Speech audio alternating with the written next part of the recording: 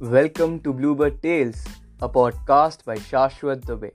Tale 2: The Monkey and the Witch, from Panchtantra Tales.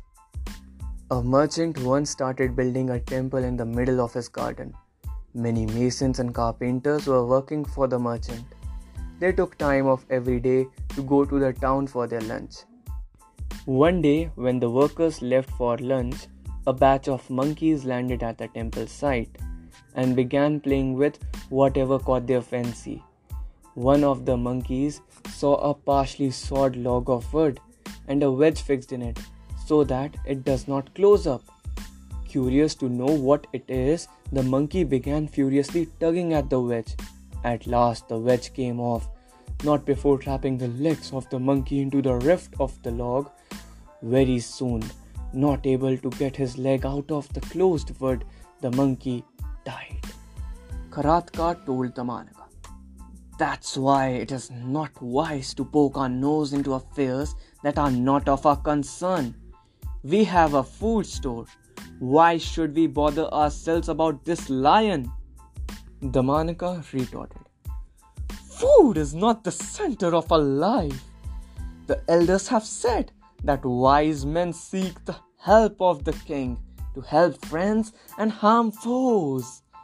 There are 100 ways of collecting food. What matters is a life full of learning, courage, and wealth. If living somehow is the goal, even the crow lives long, eating leftovers." True, but we are not ministers anymore. The elders have always said that the stupid person who offers uncalled advice to the king invites not only insult but also deceit, said Karatka. "No," Damanaka said. "Anyone who serves the king with devotion is bound to earn his favor in the long run.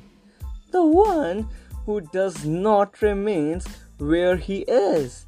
Those who understand why the king is angry or generous will one day rise in the office. It is necessary to be in the good books of the king." "Okay, what do you want to do now?" asked Karatka. "You know the king is scared now. We will ask him what frightens him, and using the 6 ways of diplomacy, get close to him." "How do you know the king is scared?" "Changes in posture, signs, pace, actions, conversations, looks, and expressions indicate the working of the mind. I will approach the fear-struck king today, and with my intelligence, I will dispel his fear and once again become his minister." "How can you do it when you do not know what's the principle of service?" asked Karatka. Damanaka told him all he knew and learned about what makes a good and loyal servant in the service of the king. "In that case, I wish you all good luck," said Karatka. Taking leave of Karatka, Damanaka then called on the king. Recognizing that he was the son of his old minister, King Pinglaka told his sentry to bring him into his presence.